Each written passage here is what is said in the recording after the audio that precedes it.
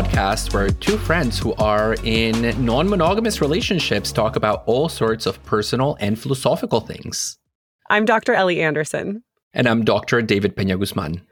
And David, the truth is we have limited recording time for this intro to the interview because we just came from a 2-hour merch meeting.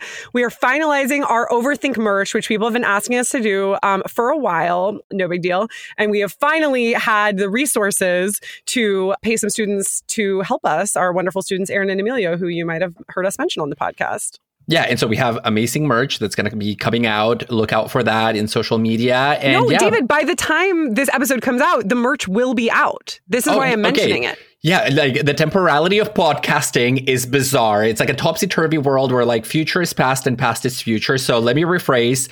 In the future, when you're listening to this, our merch is already available. So go and check it out. Yeah, and I think it's shop.overthinkpodcast.com.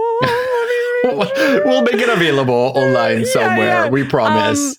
Yes. No, you can check out our Overthink merch online. We've got like fun little hats that say, philosophical slogans, etc. At risk of this sounding like an advertisement, however. So if you want to buy our merch, please buy our merch. It's really fun. I'm loving it. I'm super excited about it. But you can also listen to this episode and it is not an advertisement for our merch, I promise. David, non-monogamous relationships.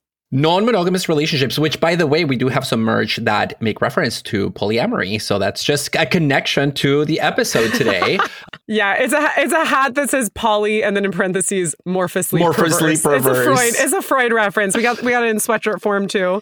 It's very cute, but we had a major debate about whether the proper grammatical rendition of that phrase should be parentheses or ellipses. So you'll let us know what you think. So non-monogamous relationships, you and I, Ellie, have done a 4-part series in the past about relationships. We talked about marriage, we talked about monogamy, we talked about open relationships and polyamory. Mm-hmm. And we have been very open, I would say, in this podcast about, echoing the notion that the personal is political and the personal is also philosophical, about our own experience in non-monogamous relationships. And you and I are both in is it fair to characterize your relationship as an open relationship, or would you characterize it as a polyamorous relationship? I would characterize it as an open relationship.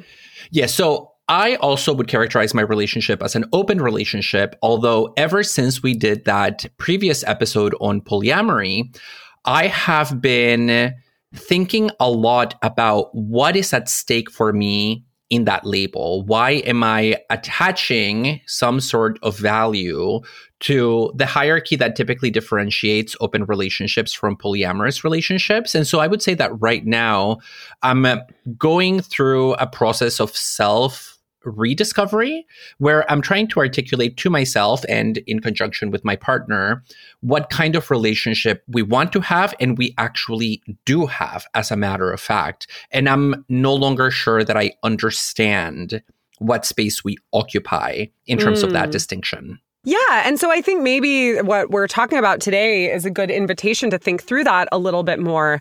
One of the reasons that we wanted to do this episode is that even though we have an episode on polyamory and an episode on open relationships, we have heard from so many of you that these have been your favorite Overthink episodes and that you would love to hear more. And it just so happens that Justin Clardy, a philosopher whose earlier work we talked about, has written a book on this recently. So we're going to be interviewing him. The book is called Why It's Okay to Not Be Monogamous. And I think before, David, we talk a little bit more about our sort of personal experience of this, it's important to define what we're talking about. This episode is called Non-Monogamous Love, actually not even relationships. And I think for me, what non-monogamous love means is a kind of love that dethrones the idea that romantic love in an exclusive couple form is the be-all, end-all of life.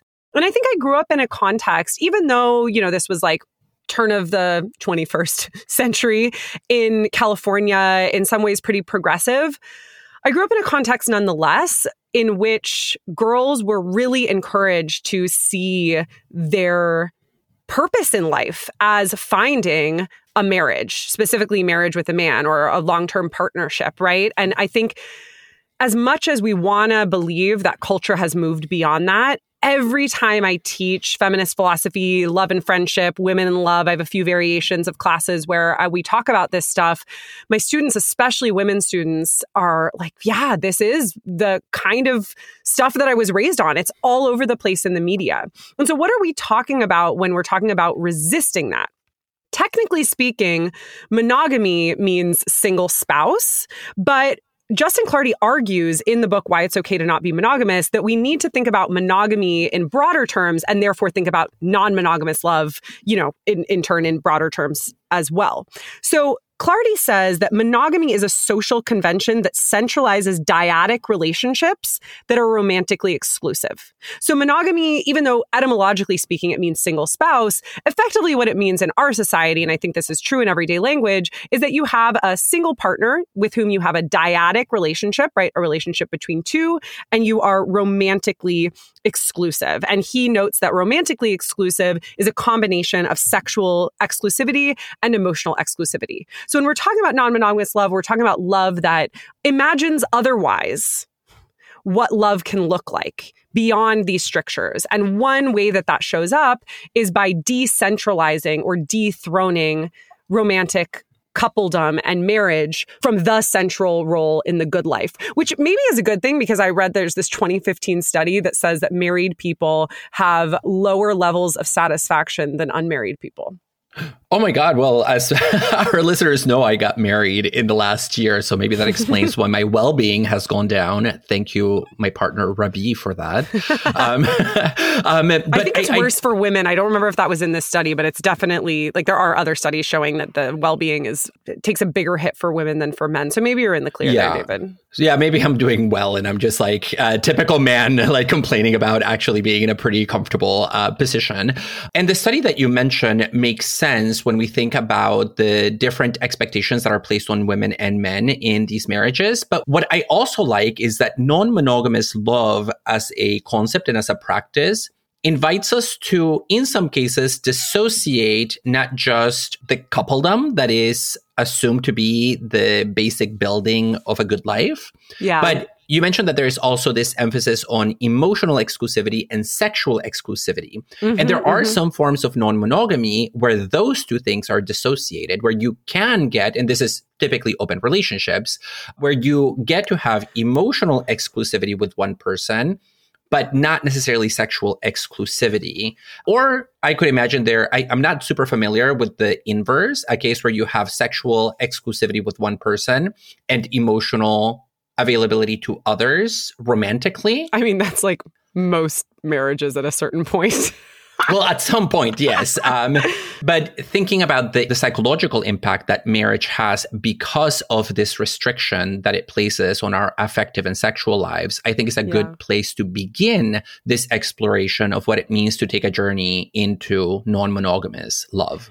Yeah, and I want to go back to something that you said a moment ago, because you suggested that open relationships typically feature emotional exclusivity, but not sexual exclusivity. And I just want to push back on that a little bit because I don't think that's necessarily true. Sure, there are definitely forms of open relationships, especially swinging, right? The notion of a swinger is somebody who has sex with other people, but doesn't have emotional exclusivity with them. But there's a lot of people in open relationships, including myself, who don't have that at all. And in fact, for me personally, being in an open relationship is so not primarily about sex or about the possibility of being with other people in that sense. It's much more, and I talked about this, I think, in the open relationships episode, about a different outlook on life and sort of the obligations and duties that you have to your partner and to yourself. But that said, I also think there's really something to be said for pair bonding for a lot of people. And so there's one reason that I would say that I'm in an open relationship rather than being polyamorous is that I have a primary partner that I have a really strong pair bond with.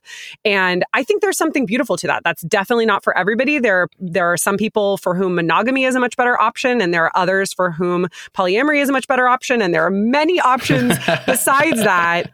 Let 1,000 flowers bloom. Absolutely. Why not? But I personally really benefit from having like a partner in my life that I share certain, honestly, like family care duties with, as well as a lot of other things in my life with. But that doesn't mean that I have strictures on what we can do outside of that.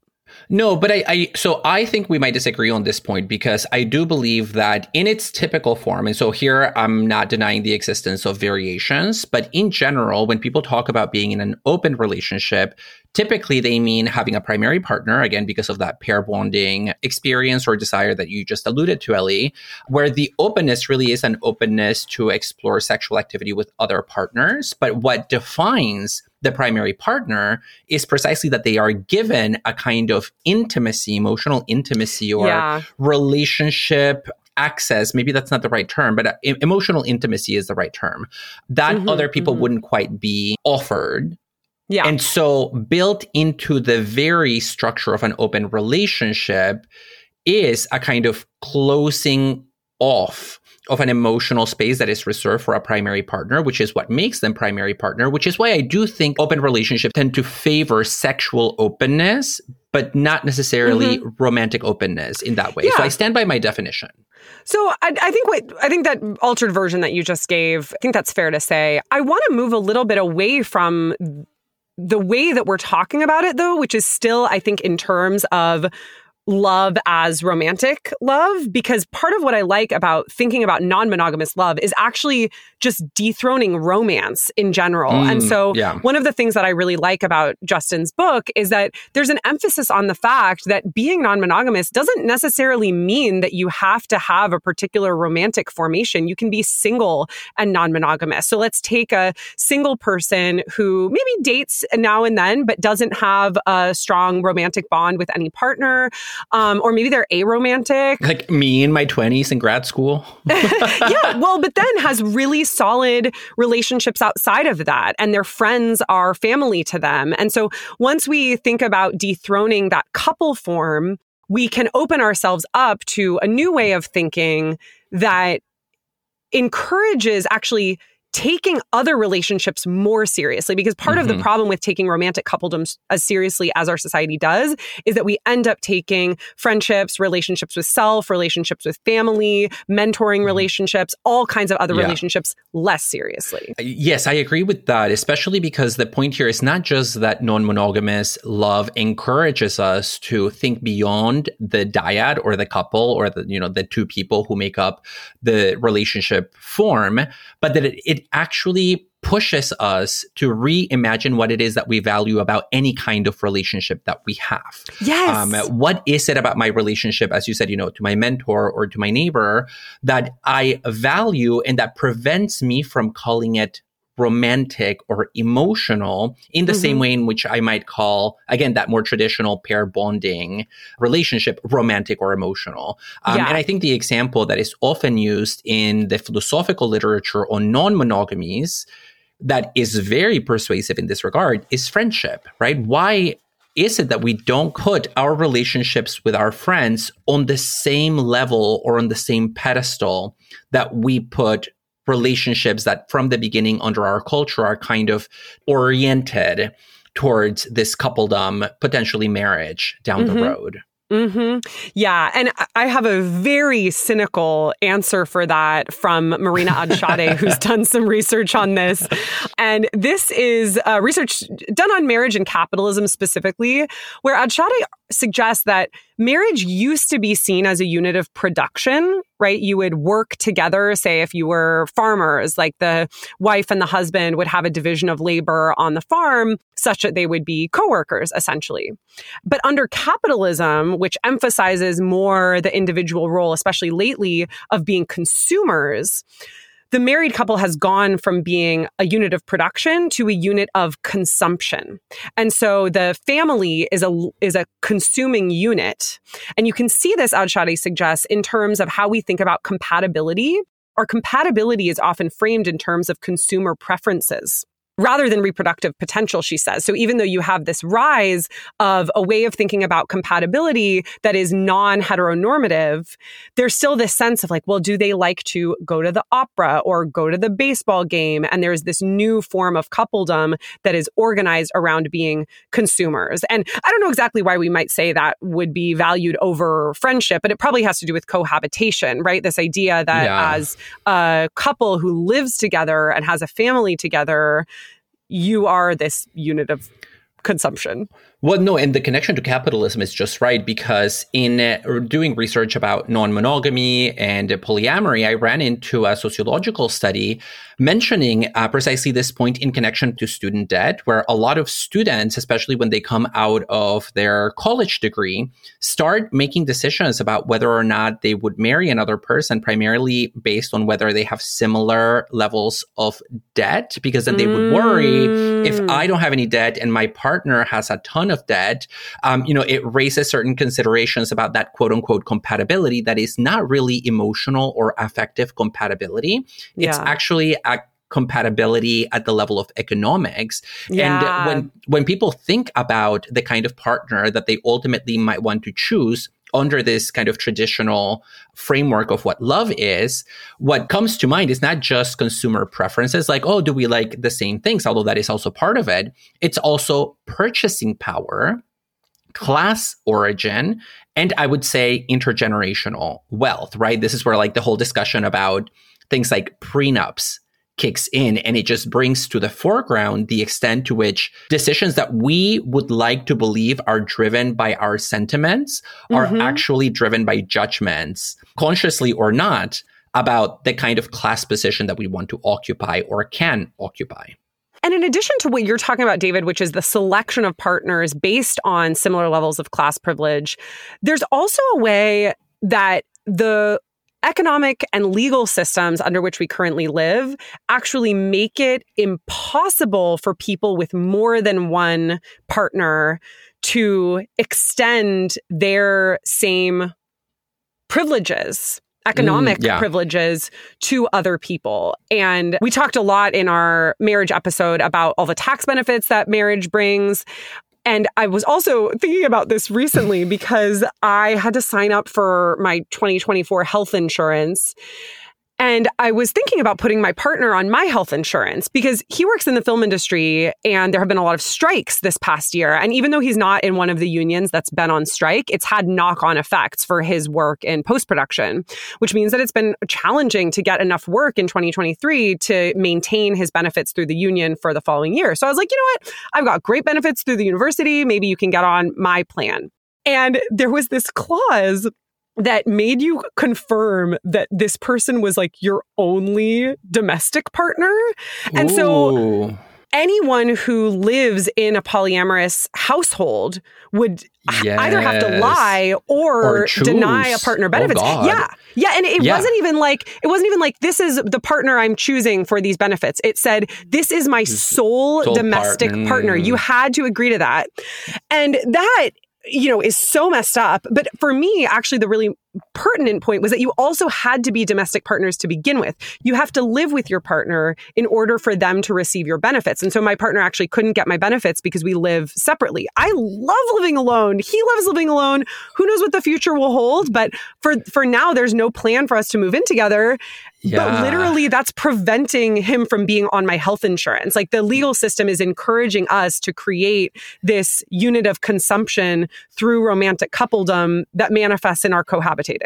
Yeah. So I have two thoughts about this, Ellie. One is that during COVID, France passed a law to allow romantic partners who are not married, who are dating a French person, to have a special visa to come and spend time with them during COVID because everything was shut down. And so I applied for that visa. It was called Love is Not Tourism. And so it gave me a special visa to enter France during COVID. And then I went back before this episode to look at the fine print, and it also stipulated that you could only be one person, even though the whole point about this is that these are not married people. It's just supposed to be about love, but built into the fine print of this piece of legislation was the assumption that a French person could only be in love, that is not tourism, with one other person from outside of France. And the second thought is that, and I will ask Justin when we interview him about this, the legal side of things, because there have been a number of legal cases recently where people push on the boundary. And one of them was a case in New York City just last year in 2022 that was not about healthcare, but it was about tenant rights and whether you can pass your, what's the term for like your contract with your landlord? Lease. Yeah, thank you. Whether you can pass your lease to a partner with whom you are not married that doesn't live in the same apartment unit as you, but who is an important component of your emotional life. And so very interesting things happening in the law concerning the status of non-monogamous relationship forms. Okay, well, there is so much more to talk about here, but we have to move on to our interview, which will allow us to talk about all of this stuff more. Today, we are talking about non-monogamous love. How does our society's emphasis on romantic coupledom limit our imagination for what love can look like? What does it mean to be ethically non-monogamous? And is being polyamorous an identity or a set of practices and behaviors?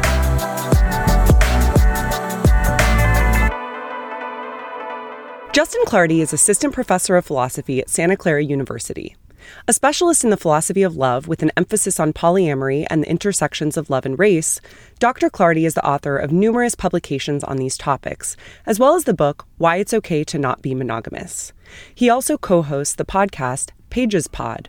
Justin, we're so happy to have you on Overthink today. Welcome. Hey. What's up, y'all? Oh, not much. Just here, having had a great time reading your book and very excited about this conversation about non-monogamies. Well, that makes one of us. Well, no, I appreciate you guys. I appreciate you guys having me. Yeah, I'm excited for the conversation too. Yeah, because we've already talked about your work on Overthink before in our polyamory episode, but we are excited to actually be speaking with you today. So, David, you want to get us started? Yeah. So, I want to begin at a basic level for the conversation that will then set us up for digging into the details down the road as the interview progresses. Okay. And it's because non-monogamy, whether in the singular or in the plural, non-monogamies, has been getting a lot of attention in recent years.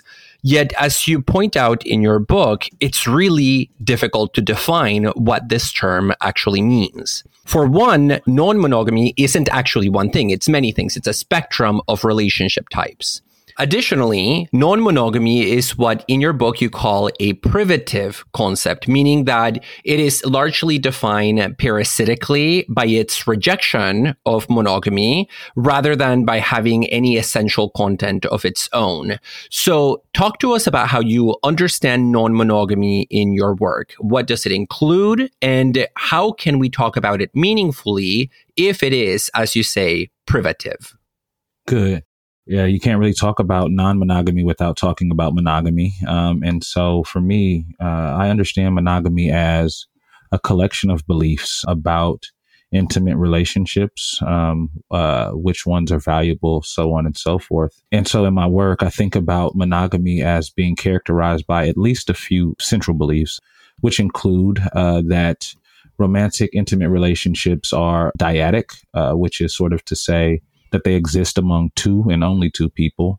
They're also sort of like characterized by a pair of exclusivities that I call romantic exclusivity, but that's kind of broken into two parts, right? The first is a certain kind of emotional exclusivity. So the object of our affections inside of the romantic relationship, right? There's usually this restriction from extending those kinds of affections or emotions to people who exist outside of that relationship or relationships that exist outside of that relationship. So that I call like a kind of emotional exclusivity, but then also a certain kind of sexual exclusivity. So there's this belief that romantic, intimate relationships are characterized by the fact that the two people in the relationship are having sex with one another and only one another. And so these two exclusivities, emotional or affective exclusivity, as well as sexual exclusivity, I think sort of round out this collection of beliefs that characterize monogamy. So you get non-monogamy as a privative concept, as like a rejection of these beliefs, right? And so non, literally before the word monogamy as a prefix, works to negate it. And, you know, sometimes I like to understand the hyphen between non-monogamy as a kind of tilde, you know, like a logical operator that's kind of saying, look, not this, right? And so, yeah, and if you guys get a little bit of feedback from the lawnmower, it's just because I'd like to keep my grasses clean and neat. So we'll kind of proceed through that. But yeah, David, I think it's really interesting that you say, you know, how might we talk meaningfully about non-monogamy if it's a privative concept? I guess I want you to maybe say a little bit more there? Are you meaning, are we assuming here that meaning takes the form of positive content only? I think at some point, especially when we're thinking about a concrete relationship, that one that people might consider either for themselves or in their surroundings, the discussion does have to take a slightly positive turn at some point. And so, of course, every relationship has positive content insofar as it is a particular relationship, right? And so my worry is that sometimes when we talk about non-monogamy or non-monogamies in general, it's kind of hard to pin down what we're talking about because there are so many different variations and a lot can be lost in that space. Yeah, interesting. I think that maybe we find some of the positive content or thinking meaningfully or talking meaningfully about non-monogamy in the sort of, like, as you mentioned, the forms of relationship that it takes on. In the book, I talk a lot about sort of friendship as being one of these forms. Mm-hmm. And so where we might sort of like find space to sneak in some positive content under what I would sort of view as like a non-monogamous umbrella, perhaps it would be found in how we come to define the set of expectations or shared activities that we wish for those particular relationships to have. So we can talk about friendship and say, I don't know, Bob is my friend, and Bob in my relationship is characterized by, I don't know, watching Netflix movies and eating Thai food together. But I also have a friend named Sam with whom I may or may not enjoy doing the same set of activities with or different set of activities with. And straightforwardly here, we have friendship as a kind of non-monogamy. But yeah, I don't know that I think about the word or language around non-monogamy as needing to advance a particular kind of, I don't know, positive content. So yeah, maybe that's what I'll say there.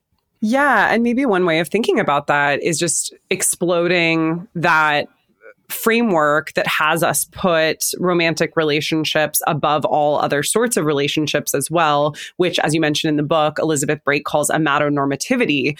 And when we do that, I think what we find is this proliferation of different kinds of relationships in our lives that are already existent, that don't have a monogamous form. You mentioned friendship being one of them, but I also think periods of singlehood are really interesting in this respect. And that's also something that you talk about in the book. And one way that I like to think about being single is as a relationship with oneself as well. And whether you're a super single, which is a term I learned from your book, these folks who really embrace singlehood as an existential choice, as resisting amatonormativity, or whether you would like to have romantic relationships at some point, but you don't now. And so you're, quote, single for the time being. That's also a way of thinking non-monogamously. And when you're single, you're also having all kinds of other relationships as well. They just might not be romantic or sexual. No, agreed.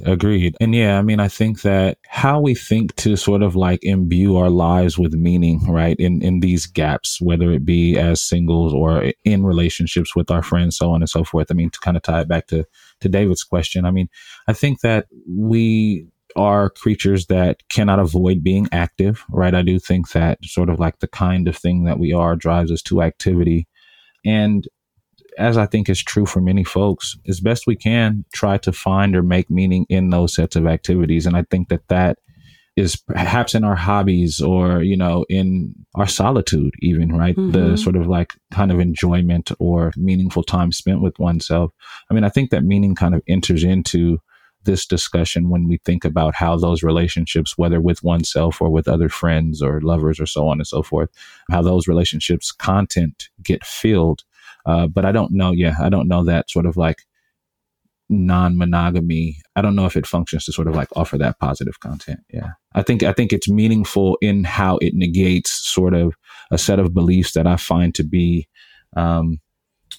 destructive in many cases, oppressive, so on and so forth. And can you say a little bit more about what you find to be destructive or oppressive about norms of monogamy? Absolutely. So I think for me, throughout sort of like literature and ethics and philosophy, you know, we encounter talk of agency so often when we think about relationships, and sort of around agency, we sort of critically examine instances where agency seems to be compromised, right, as a kind of ethical wrong, whether that's through duress or coercion, so on and so forth. And I think that the normative pressure that monogamous ideologies generate, particularly in Western societies, have an effect of constraining individual agency. So whether or not we're actively choosing to exist in monogamous relationships for ourselves as a result of having considered the alternatives or not, I think matters here.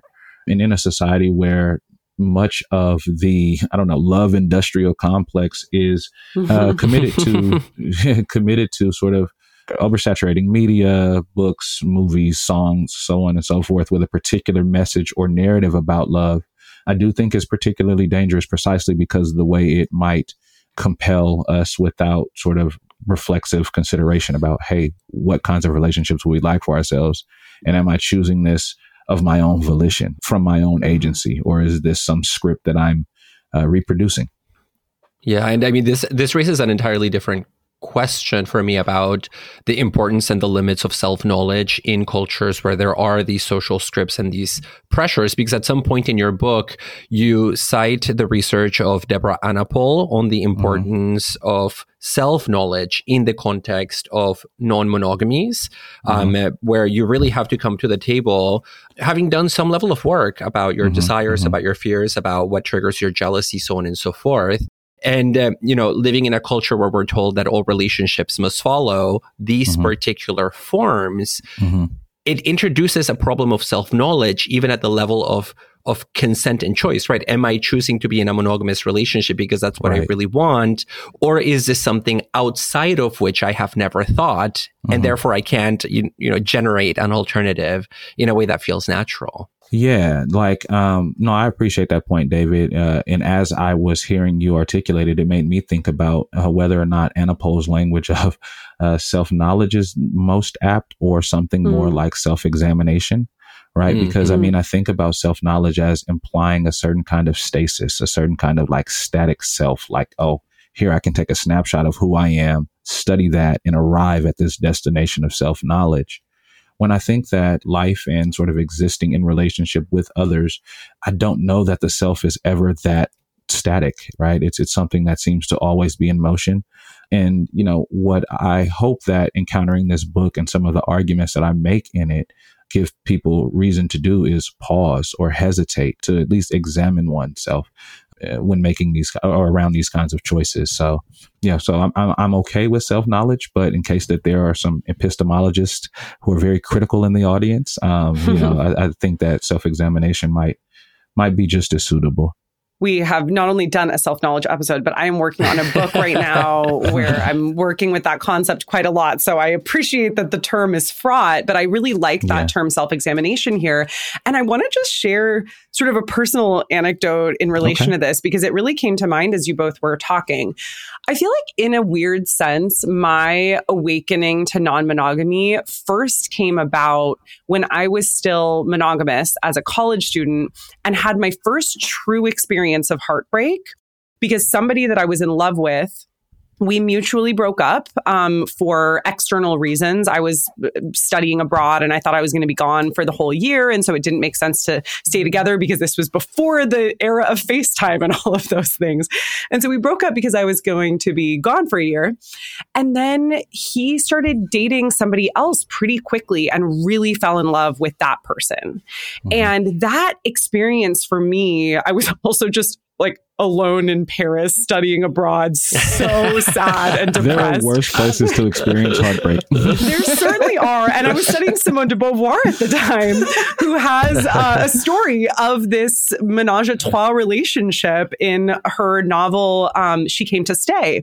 And reading that novel, which is about a non-monogamous relationship, confronted me with the sheer fact that I couldn't get my head around the idea that somebody I was still in love with and that I had shared such a wonderful relationship with could be in love with somebody else. Like I just couldn't wrap my head around that. And being a young philosophy student reading Simone de Beauvoir, I thought, well, that's just because Hegel was right that interpersonal relationships are fundamentally conflict. And so I came to this awakening that even though I couldn't wrap my head around the fact that somebody I loved somebody else, it must be true. And it didn't mean that we hadn't had a loving relationship as well, even though I couldn't understand how if we had had such a loving relationship, he could have moved on to somebody else. And I think that experience just kind of unlocked something for me that since then has changed quite a lot. Because David, you mentioned there being this way that we're not really aware of how monogamous norms shape us culturally and as individuals. And what's happened to me since is that idea that I came to that, I can't wrap my head around somebody else's desire for another person, but I can sort of conceptually know that it's not threatening. That's given way to new experiences as I've been in a long journey into non-monogamy, where actually now I feel like I can wrap my head around it, and it's totally conceivable and understandable and beautiful to me that somebody that I love can also love somebody else in a romantic way. And so that's just to say, I feel like, I don't know what you all think about this, either philosophically or personally, but how deeply feelings can shift around all of this kind of stuff if you undertake this process of self-examination, although it also means accepting some of the bumps that come along the way. Yeah, no, absolutely. Like, I think that there's so much like in that anecdote, Ellie, that I kind of want to like touch on if I'm allowed the space. Yeah, please. So some of what you said takes me back to David's earlier question: how can we talk or think meaningfully about non-monogamy? And sort of as you were describing this experience, right, I'm hearing you use the word love, right? And in the book, I make a distinction between non-monogamy as a concept that perhaps maybe more aptly pertains to relationship formation, which I know that you guys have talked about here on the cast, but then sort of polyamory, right, being a certain kind of non-monogamy that does sort of centralize valuable relationships, and indeed relationships that become so valuable to us that they do take on the sort of like moniker of love. And I think perhaps that's one distinction to connect up to David's earlier point. But also, so much about the sort of like norms shaping us and presenting us with things to wrap our minds around when we encounter non-monogamy. I mean, I think about how monogamous norms situate time on a linear structure, right? A colleague and peer of mine, Carrie Jenkins, talks about, first comes love, then comes marriage, then comes the baby and the baby carriage. And as you were talking, Ellie, you were talking about sort of your former suitor as having moved on so quickly. One of the things that I feel like non-monogamy has brought me to confront is not just how I think about relationships and the norms associated with those, but also around time. Right, around like what seems fast or not, what seems slow or not, relationship tempo. And so I think that you're absolutely right that this self-examination, not only do you need to prepare yourself for the darker underbelly that perhaps is yourself, like, why am I, so troubled by the fact that, I don't know, a person that I'm interested in likes this other person's music. And it's just like, that's so annoying. But also sort of like other things when we encounter the world as a result of that self-examination, right? It can be an intimidating experience, not only because of what I'll find out about myself, but then what I'll find out about the world, like how time functions and how relationships orient us toward those things, such that when I find myself on a journey of non-monogamy and rejecting that collection of beliefs, it does kind of feel like really like an abyss, Here we are out into the world or unto the world, depending, right? And trying to find a way. And so yeah, I think community is really important because there has been, at least for me in my journeys as well. Yeah. And I really love this injection of the concept of time into the discussion, because of course that linear progression, from being a child to entering into the era of romance to then this progression that you mentioned of dating, marriage, baby, and then repeat, over the course of generations. Once you take that cookie cutter framework of human experience out of the equation, you come face to face with the plurality of relationship types. And I think for me, what it brings into focus is what it means to enter into a relationship without the certainty that we know ahead of time what those relationships will look like, without having that guarantee that we are trying to approach or embody a certain ideal that we have inherited from the past. And that's a question about the relationship between meaning and finitude and the fragility of human bonds. And one of the concepts in your book that I think this is related to is the concept of specialness, because sometimes we get this argument that's very common when people talk about non-monogamies in general, but polyamory in particular, which is that one of the problems with polyamory is that since you are one of many relata, the term here for the people in a relationship, then you're no longer special. You're not the focus of somebody else's efforts, their time, their energy, and more importantly, you're not the focal point around which their experience of time is organized. Mm-hmm. And I recently, well, not so recently, this was like a year ago already, I had dinner with a friend of mine who is a psychoanalyst, and he was defending monogamy, and he basically made the argument that love entails death. And what I took him to mean is simply that when you enter into a monogamous relationship, that willingness to sort of cut every other romantic possibility out of the equation, that is the expression of love. And so you find somebody that is so unique and so special that you self-impose this kind of existential amputation. And that amputation in turn is what renders that person special, which in turn makes the act of sacrifice sort of worth it all. And so in your book, you have an entire section devoted to this notion that, well, if you're in a polyamorous relationship, then you're no longer special. And so I'm wondering whether you can talk to us a little bit about that. Yeah. How do we think about what it means to be special and what it means to see somebody else as special when we're one of many and when there is this question of finitude and temporality in the picture?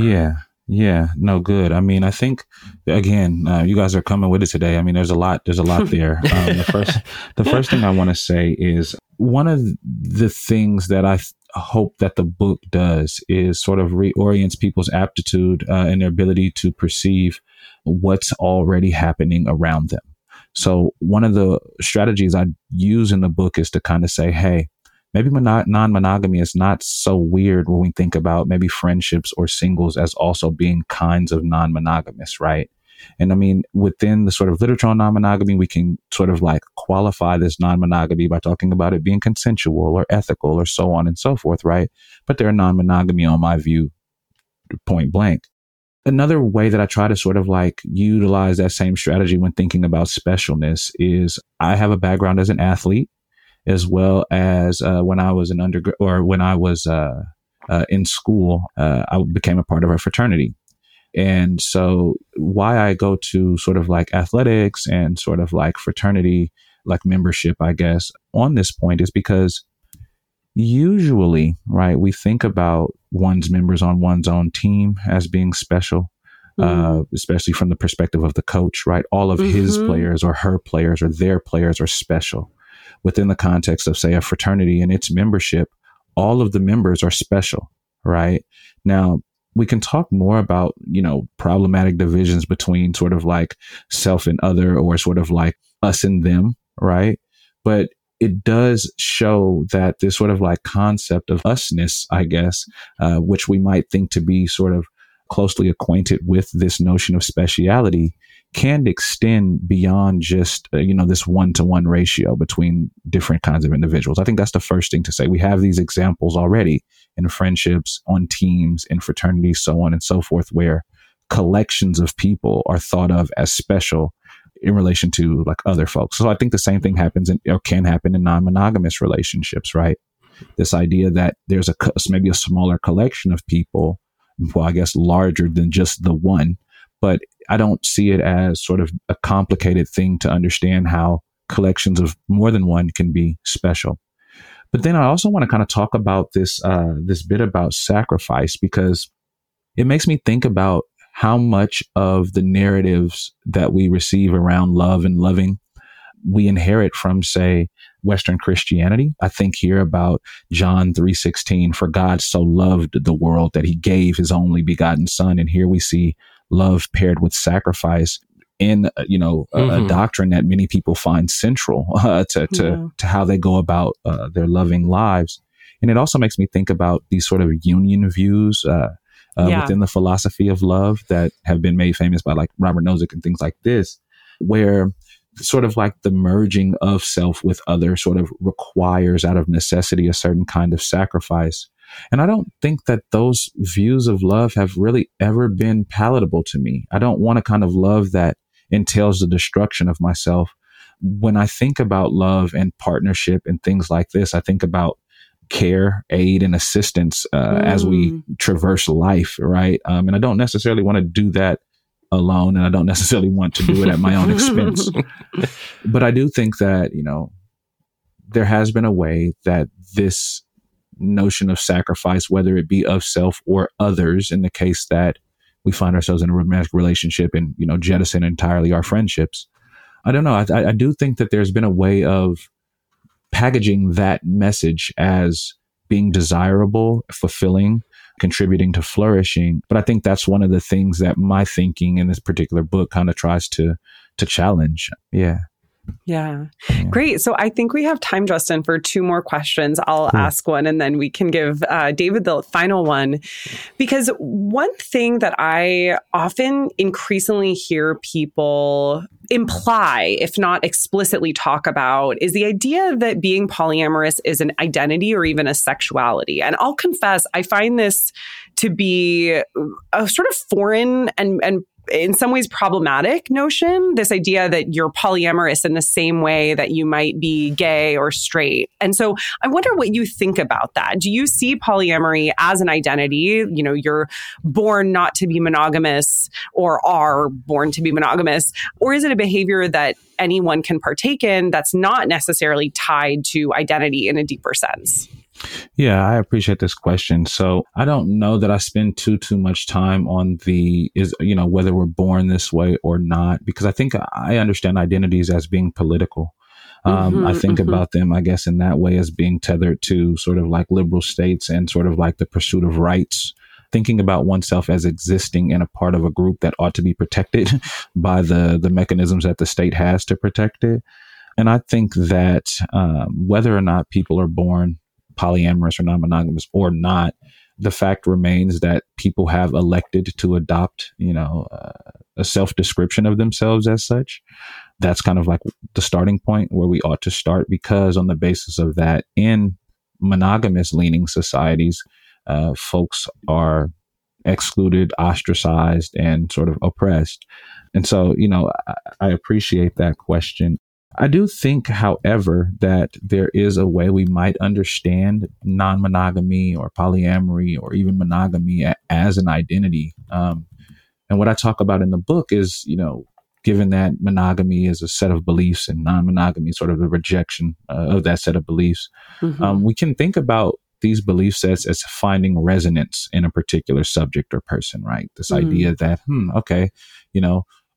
sex with only this person, that just seems like that seems right with me. That resonates, whether it's because you're born that way, whether it's because you come from a household that predominantly, preach monogamy, so on and so forth, right? That just finds resonance with me. And I think that this kind of resonance can exist at maybe more shallow or deeper levels.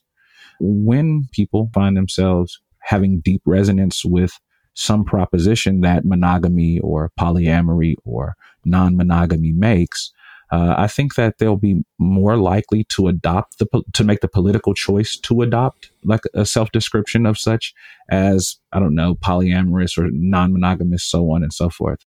Yeah, well, in this description, talking about descriptions of things and of people, this description of identities as political and politically useful, I think guides into the last question that I want to ask, which is about politics and the role of the state in recognizing the validity of different relationship types. Because in recent years, we've seen a number of moves on the part of people who do adopt these self-descriptions to fight for the recognition of those relationships legally. So, for example, in 2020, you mentioned how the U.S. city of Somerville, Massachusetts, extended rights to polyamorous relationships that were historically reserved for spouses in a marriage. And you also give the example of 3 gay men who are in a polyamorous relationship who succeeded at getting California to put all 3 of their names on their child's birth certificate. And so there are these demands that are being placed on the state by citizens who find themselves embracing these self-descriptions and wanting them to be reflected back to them at the level of law. And so my question for you is, given this, what concrete obligations do liberal states have towards citizens in non-monogamous relationship structures? Yeah, good. I think that's a really good question. And non-monogamous scholars as well as non-monogamous practitioners kind of go back and forth on this, right? I mean, you have a handful of folks who say the state has a duty to extend marriage rights to non-traditional families, non-traditional relationships like polyamorous, so on and so forth. And then you have sort of other factions of folks who are also non-monogamous who don't really feel like the state has any role to play in the regulation of private relationships, right? And so they don't want marriage rights. They want the state to get out of the way entirely, perhaps sort of to abolish its institution of marriage.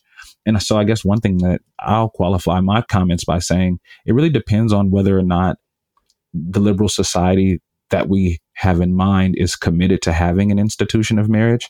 I mean, I think that if we take it back to sort of like Mills or Hobbes, like state of nature, original position type thing, we can really ask critical questions as to whether or not a just society from this starting point is a society that is complete with an institution of marriage.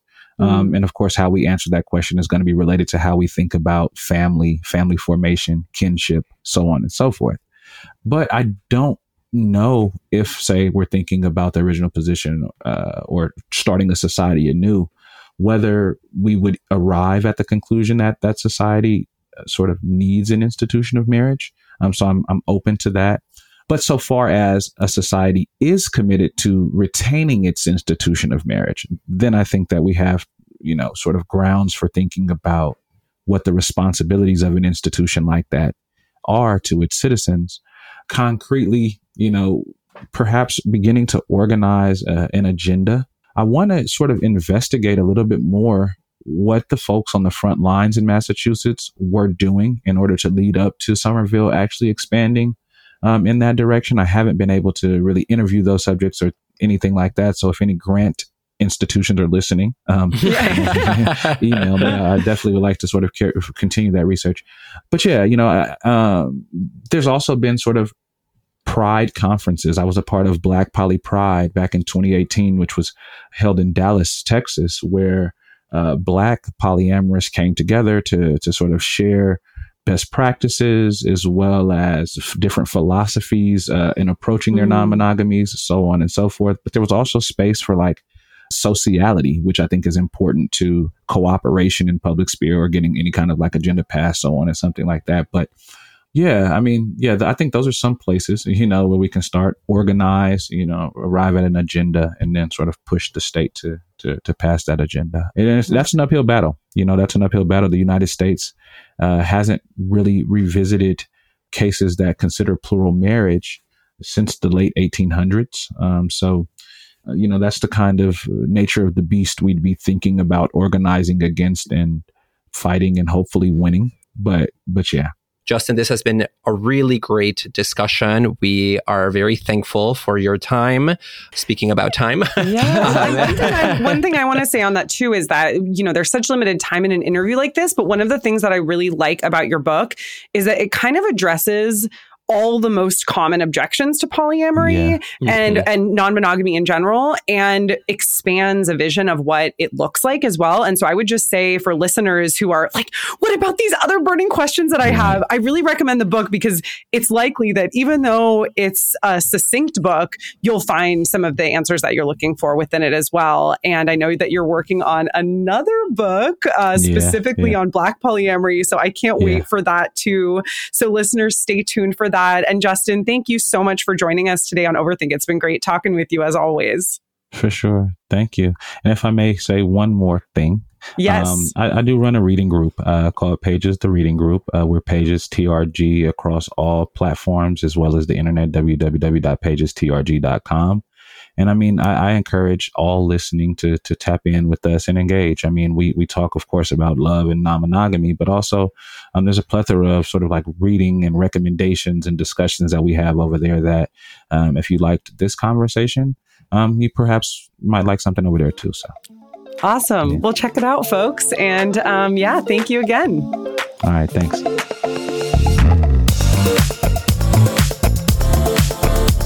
Enjoying Overthink? Please consider supporting the podcast by joining our Patreon. We are an independent, self-supporting show. As a subscriber, you can help us cover our key production costs, gain access to extended episodes and other bonus content, as well as joining our community of listeners on Discord. For more, check out Overthink on patreon.com. Ellie, so much food for thought here. What are the thoughts that you are processing as food? I'm still thinking a little bit more about this idea of specialness, this notion that romantic love involves putting one person above all others in a way that is not like some negative hierarchy, but actually just an avowal of how special they are to you. And anytime this argument comes up, it reminds me of how I felt so threatened when I was first experiencing that heartbreak that I talked about in the main episode, where this partner that I had moved on quicker than I would have liked. And the reason that was so threatening to me is because I felt fundamentally unspecial. The way that I tend to think about this is that somebody loving multiple people actually doesn't mean that they're treating those people as unspecial at all. Like, I think it's absolutely possible to treat multiple people as special. The problem comes when the shoe is on the other foot, and it can be really hard to feel special when you know that somebody that you love in a romantic way still thinks that you're special, still values you as special, when they're also in relationship with other people. And so I feel like that's actually been where a lot of my work, my psychological work on myself around this has come. And I've come to the conclusion that, yeah, it's actually very possible to still feel special while knowing that your partner is in relationships with other people too. But it's really, really hard work to undo the conditioning that we have around that. Yeah, I mean, when we began this episode, I mentioned that this is something that I have begun to question about myself as somebody who identifies as being in an open relationship. And this kind of transformation of my thinking and my feelings about my own relationship hinge on this precise issue that I no longer understand what I am latching onto in requiring this kind of specialness or this hierarchy where I am the one above all others for my partner, even if we are in an open relationship. And so I think my sentiments are moving very clearly in the direction of polyamory, only in the sense that I want to shed this need that comes from somewhere and that is deeply buried into my way of thinking about romance, that there's something about specialness that I need. And one important thing that comes out of this, actually, from Justin's book is that often when people think about that concept of specialness, they say, well, no, you can't really deal with multiple partners at the same time because eventually there's going to be a limit. You can only do so many things. You can only do so many gestures of romance. You have only so much time to go to so many dinners. And Justin says, well, that might be true as a description of the kinds of limited creatures that we are, but it doesn't mean that everybody has the same relational bandwidth. And I really like that concept that he introduces, where he says, look, maybe for some people, yes, their hands are full with one other partner, but it doesn't mean that that's the same for everybody. There might be people who have a wider relational bandwidth and who can navigate complex, multi-relata relationships without feeling as if, one person is getting the short end of the stick or that they are neglecting one or multiple partners. And so I think being respectful to the diversity of relational bandwidths is important. And it's a concept that just stuck with me for thinking about the fact that different people can maintain these relationships in a very productive and emotionally uplifting way. We hope you enjoyed today's episode. please rate and review us on Apple Podcasts, Spotify, or wherever you listen to your podcasts. Consider supporting us on Patreon for exclusive access to bonus content, live Q&As, and more. And thanks to those of you who already do. To reach out to us and find episode info, go to overthinkpodcast.com and connect with us on Twitter and Instagram at overthink_pod. We'd like to thank our audio editor, Aaron Morgan, our production assistant, Emilio Esquivel Marquez, and Samuel P.K. Smith for the original music. And to our listeners, thanks so much for overthinking with us.